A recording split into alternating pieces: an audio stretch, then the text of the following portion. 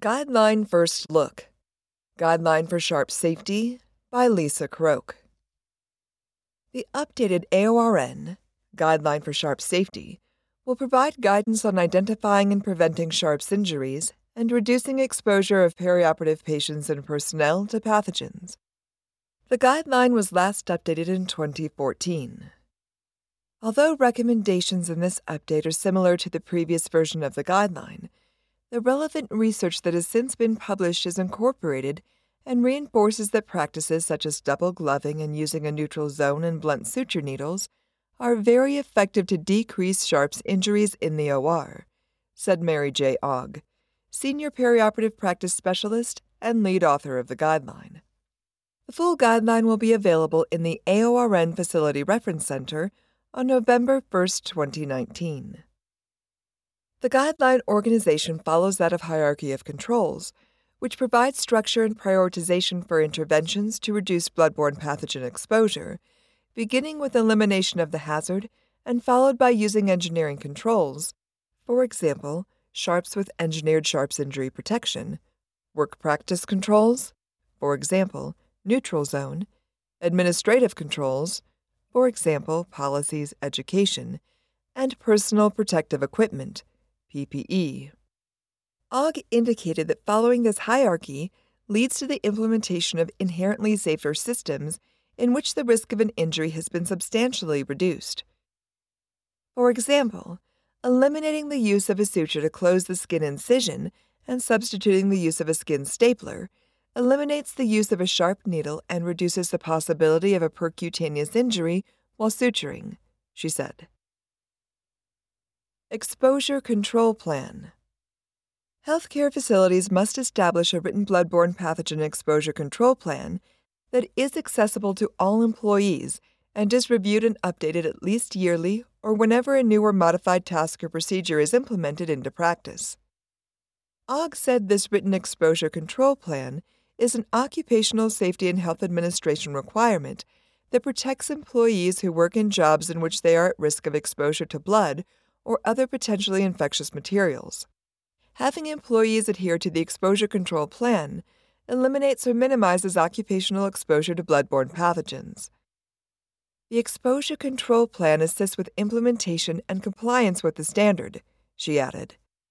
It includes a determination of employee exposure, implementation of various methods of exposure control, including standard precautions, engineering controls, work practice controls, and PPE, hepatitis B vaccination, post-exposure evaluation and follow-up, communication of hazards to employees, training, record-keeping, and procedures for evaluating circumstances surrounding exposure incidents.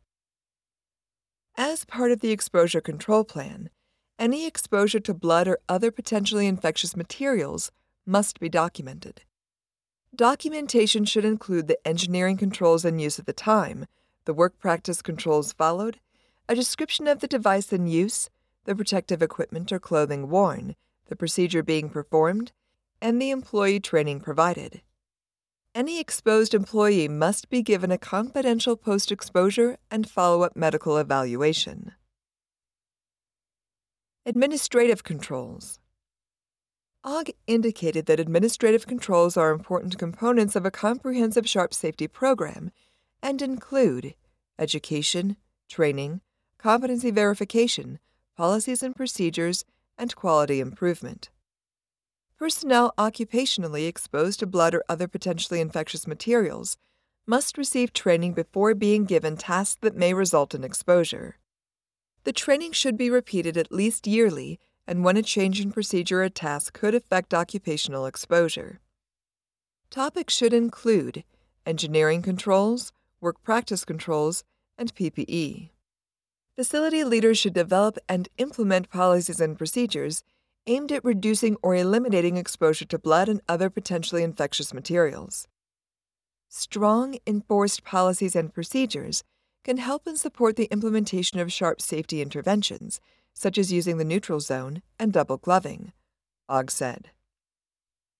The healthcare organization may develop quality indicators, such as injury rates, to monitor and measure adherence to sharp safety and injury prevention practices. If an organization measures adherence, the frequency of monitoring also will need to be identified.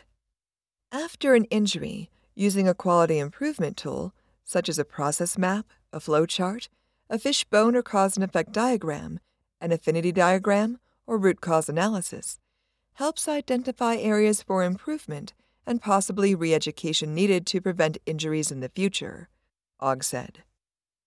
All SHARPS injuries should be reported as soon as they happen, which helps to ensure timely treatment, including provision of prophylaxis when necessary.